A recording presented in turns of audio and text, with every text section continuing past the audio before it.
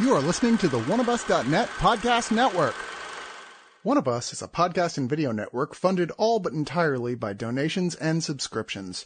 We do accept pitches for audio-based or banner ads, but on a case-by-case basis. If you are interested in that, contact us at oneofusnet@gmail.com. With the amount of audio and video content we generate, it is expensive and extremely time-consuming to keep things running. Please go to the webpage oneofus.net and sign up for a subscription at $2, $5, $10, or $25 and get a ton of bonus content. One of Us needs and appreciates all your support.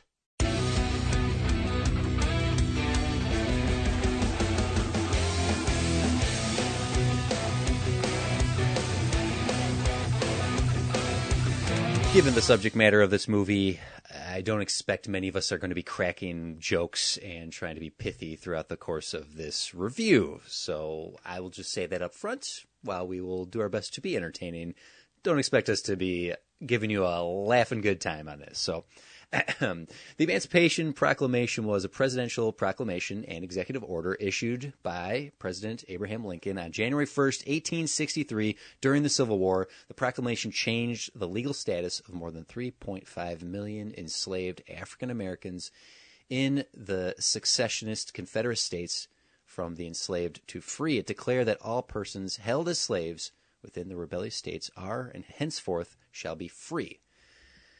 Well, what if you didn't know about that? What if you happen to have been born and raised on a plantation for decades after the fact? Well, that's sort of what Alice is about here. Alice is the debut film from writer-director Kristen Van Linden, stars Keke Palmer, Common, and Johnny Lee Miller as a racist piece of shit. Alice yearns for freedom as an enslaved person on a rural Georgia plantation under its brutal and disturbed owner, Paul, played by Johnny Lee Miller. After a violent clash with Paul, Alice flees through the neighboring woods and stumbles onto a very unfamiliar sight, a highway, a paved highway with streetlights and a semi-truck approaching her. She soon discovers the year's actually 1973. Rescued on the roadside by a disillusioned political activist named Frank, played by Common, Alice quickly comprehends the lies that have kept her in bondage and the promise of black liberation. As it was inspired by true events, let's be clear about that. There was not a plantation still operating in the 70s. There was, however, an individual, a woman named May Louisa Walls Miller, who was enslaved by a family until 1963.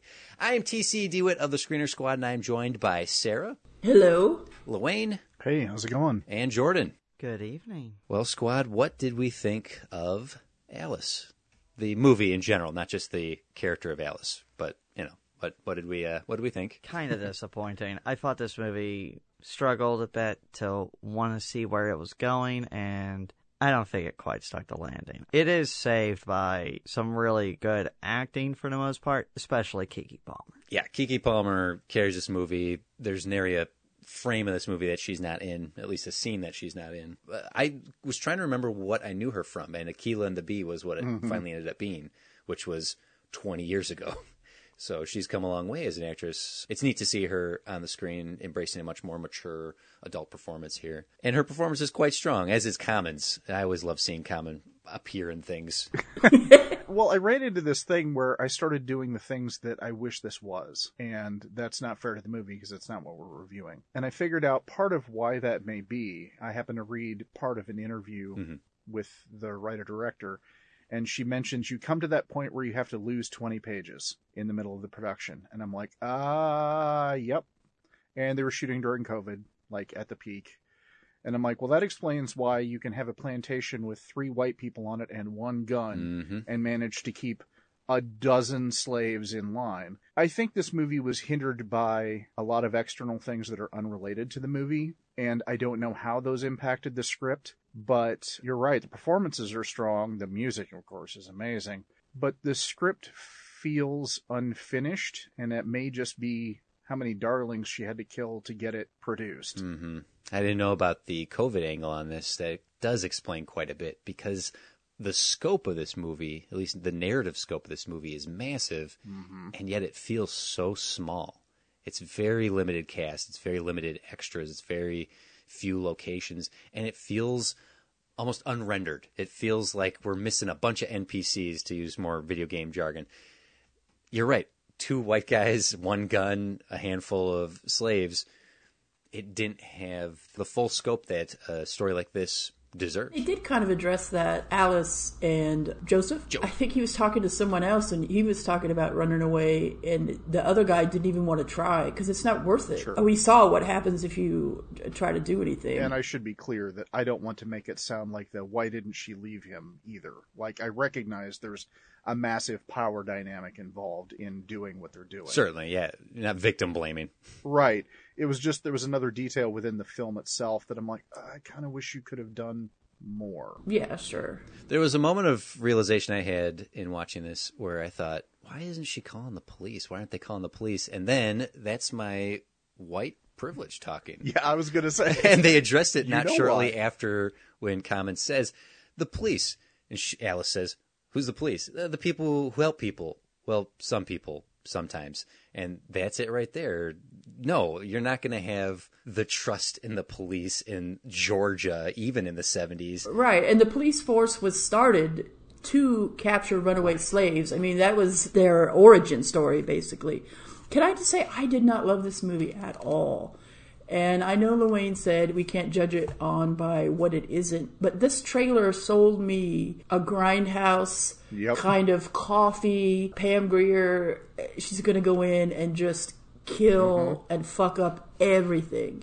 And that's totally not what this movie is. So. No, that's kind of my problem as well with what Sarah is saying. I know trailers lie for a purpose, but this kind of did it too well. I was thinking, okay, I'm kind of on board with this, like, just full B-movie revenge shit. Cool. Awesome. But it wasn't. The movie kind of seems like it wants to lean into that towards the end, but it still doesn't. Yeah, this movie is really held up by Keke Palmer, who does... I'm glad she's had uptick resurgence in her career since Hustlers. It's only good because of her. I did like Common's story of the disillusioned political activist. I just didn't think it was quite as strong, really, because there's kind of like half a subplot between him and his brother. Yeah. I thought she was great, like everybody said, but I thought that the material just kind of overpowered him a little bit. A little out of his depth. Yes, that's what I feel like. And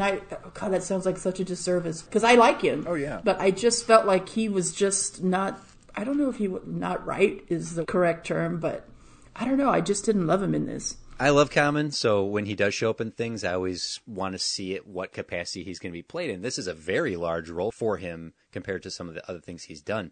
What I think is happening here, just across the board, is this is being played almost too subtly. Everything is being very restrained and very held back. And I thought, as I watched it, okay, they're playing this quiet. They're playing this reservation. They're playing this simmering pot. When this thing goes off, we're going full Django on this bitch. And it never does it. They even give us that promise by showing us Coffee with Pam Grier, by showing us the blaxploitation era of like, gun, the white man will fuck you up and you deserve it and we're going to cheer about it and let's burn this mother down. And they don't go there. And it leaves me hanging with disappointment, thinking like, come on, burn it down. Yes. Like Sarah Jane was saying, I was sort of promised a new Pam Grier, right? That was what the trailer shows us. Unfortunately, we don't get that sort of Coffee ending. But it would have been equally as interesting if it had gone the other way. Because after she sees Coffee and has this whole revelation about what needs to be done, her first response is, I need to get more books. Okay, we're going to go that way with it. She's going to use the system, or she's going to do some sort of end run and doesn't have to rely on violence. She's going to do something else. Intellectually, I'm like, that sounds awesome, but I really want to see her just go in there and just destroy the place. And they kind of do that. It's like the last 5 minutes. If I would have written this, and I am not a screenwriter. I mean, I am a writer, but not a screenwriter. I would have went full Grindhouse. And there are other people in the same thing as, I forgot what Johnny Lee Miller's name is now, as his character. I would have liked to have seen it where, have you guys seen the Spook Who Sat by the Door? He trains as a CIA agent, and then he goes home to, I think it's Detroit, and teaches all his fellow street friends how to fight like the CIA style. Cool. So I would have liked to have seen that happen here, where they could go and just have like at least half of the movie where they're like training other people to go in and then just fucking the shit up at all the other plantations and then finally getting to where she was kept. Mm-hmm. All the revenge happens in the last 5 minutes. The last 5 minutes. I was going insane. I'm like, what? No. I kept watching the clock count down. I was, yes. Come on. It was really underwhelming. Even the revenge when it happened is like, that's it. He deserves worse. For what he represents and the fact that there's only him and one other guy, he deserves worse. Absolutely. No, I agree. I was expecting like HBO level of violence. I got, at best, like NYPD Blue.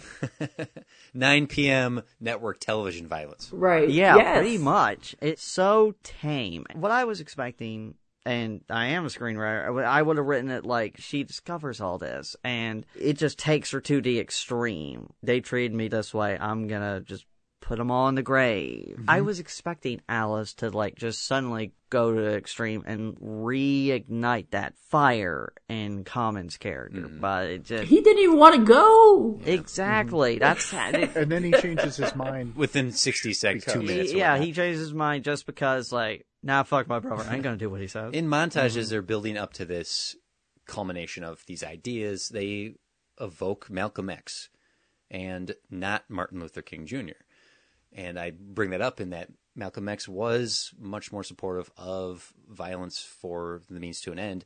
And not that Malcolm X didn't. I'm going to word this. I'm so like feeling white guilt right now. I know. I feel terrible even talking about this and not praising it. So they evoke Malcolm X, and Malcolm X being the civil rights leader he took a much stronger hand.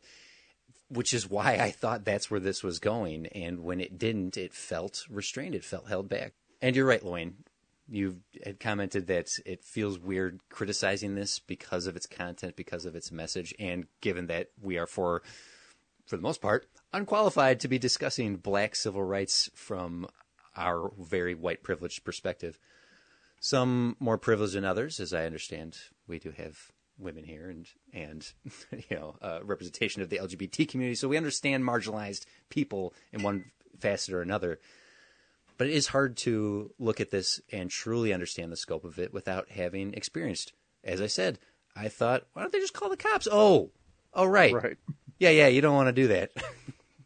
But looking strictly at this as a production, as a film, appreciating the message it's trying to give, I do think there's some wonderfully cool ideas in this, but it feels like a short film that could inspire a really, really awesome feature film.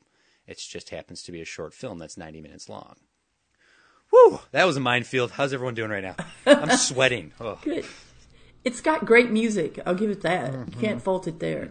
And it has Alicia Witt. Who has seen Alicia Witt in anything in the past 20 years? So good on her for showing up. Oh, she's a terrible person, but...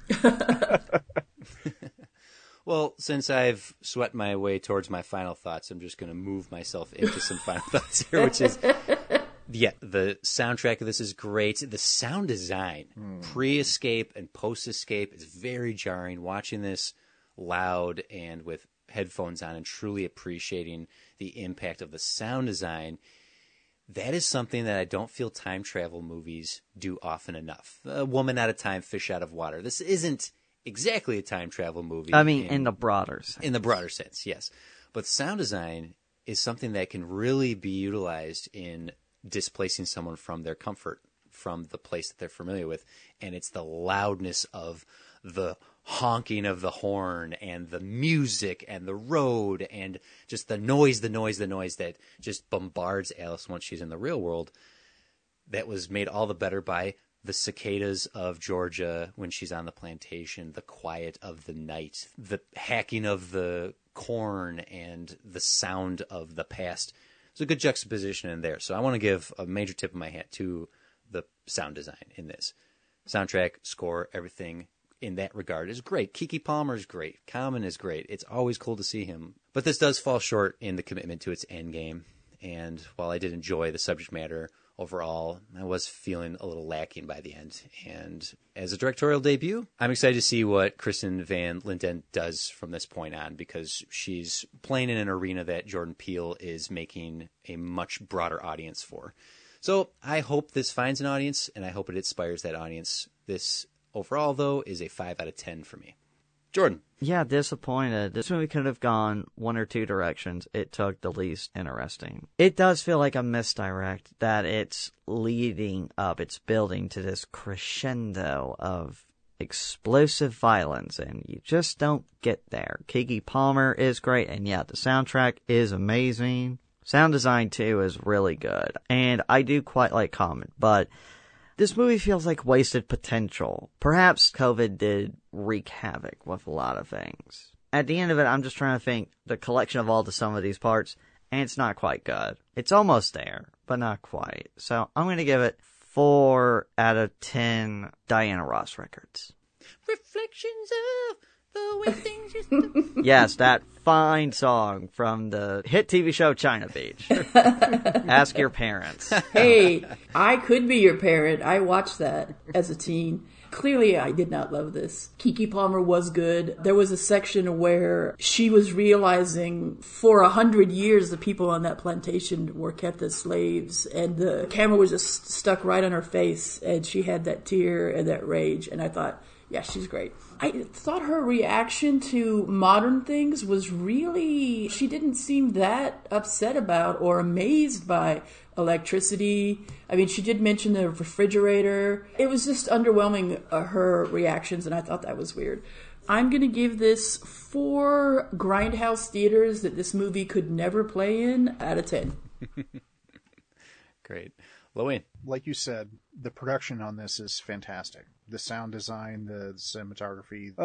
The cast is really good. I know that Keke Palmer is a standout. I love Common, so I'll probably give him a little bit of a pass on some of this. And Johnny Lee Miller is somehow not as evil as I kind of wanted him to be. So, I mean, it looks good. It sounds good. The music is excellent. You can see where some of the narrative threads maybe were going to go or could have gone. And I don't know if it was COVID or this production process that cut him.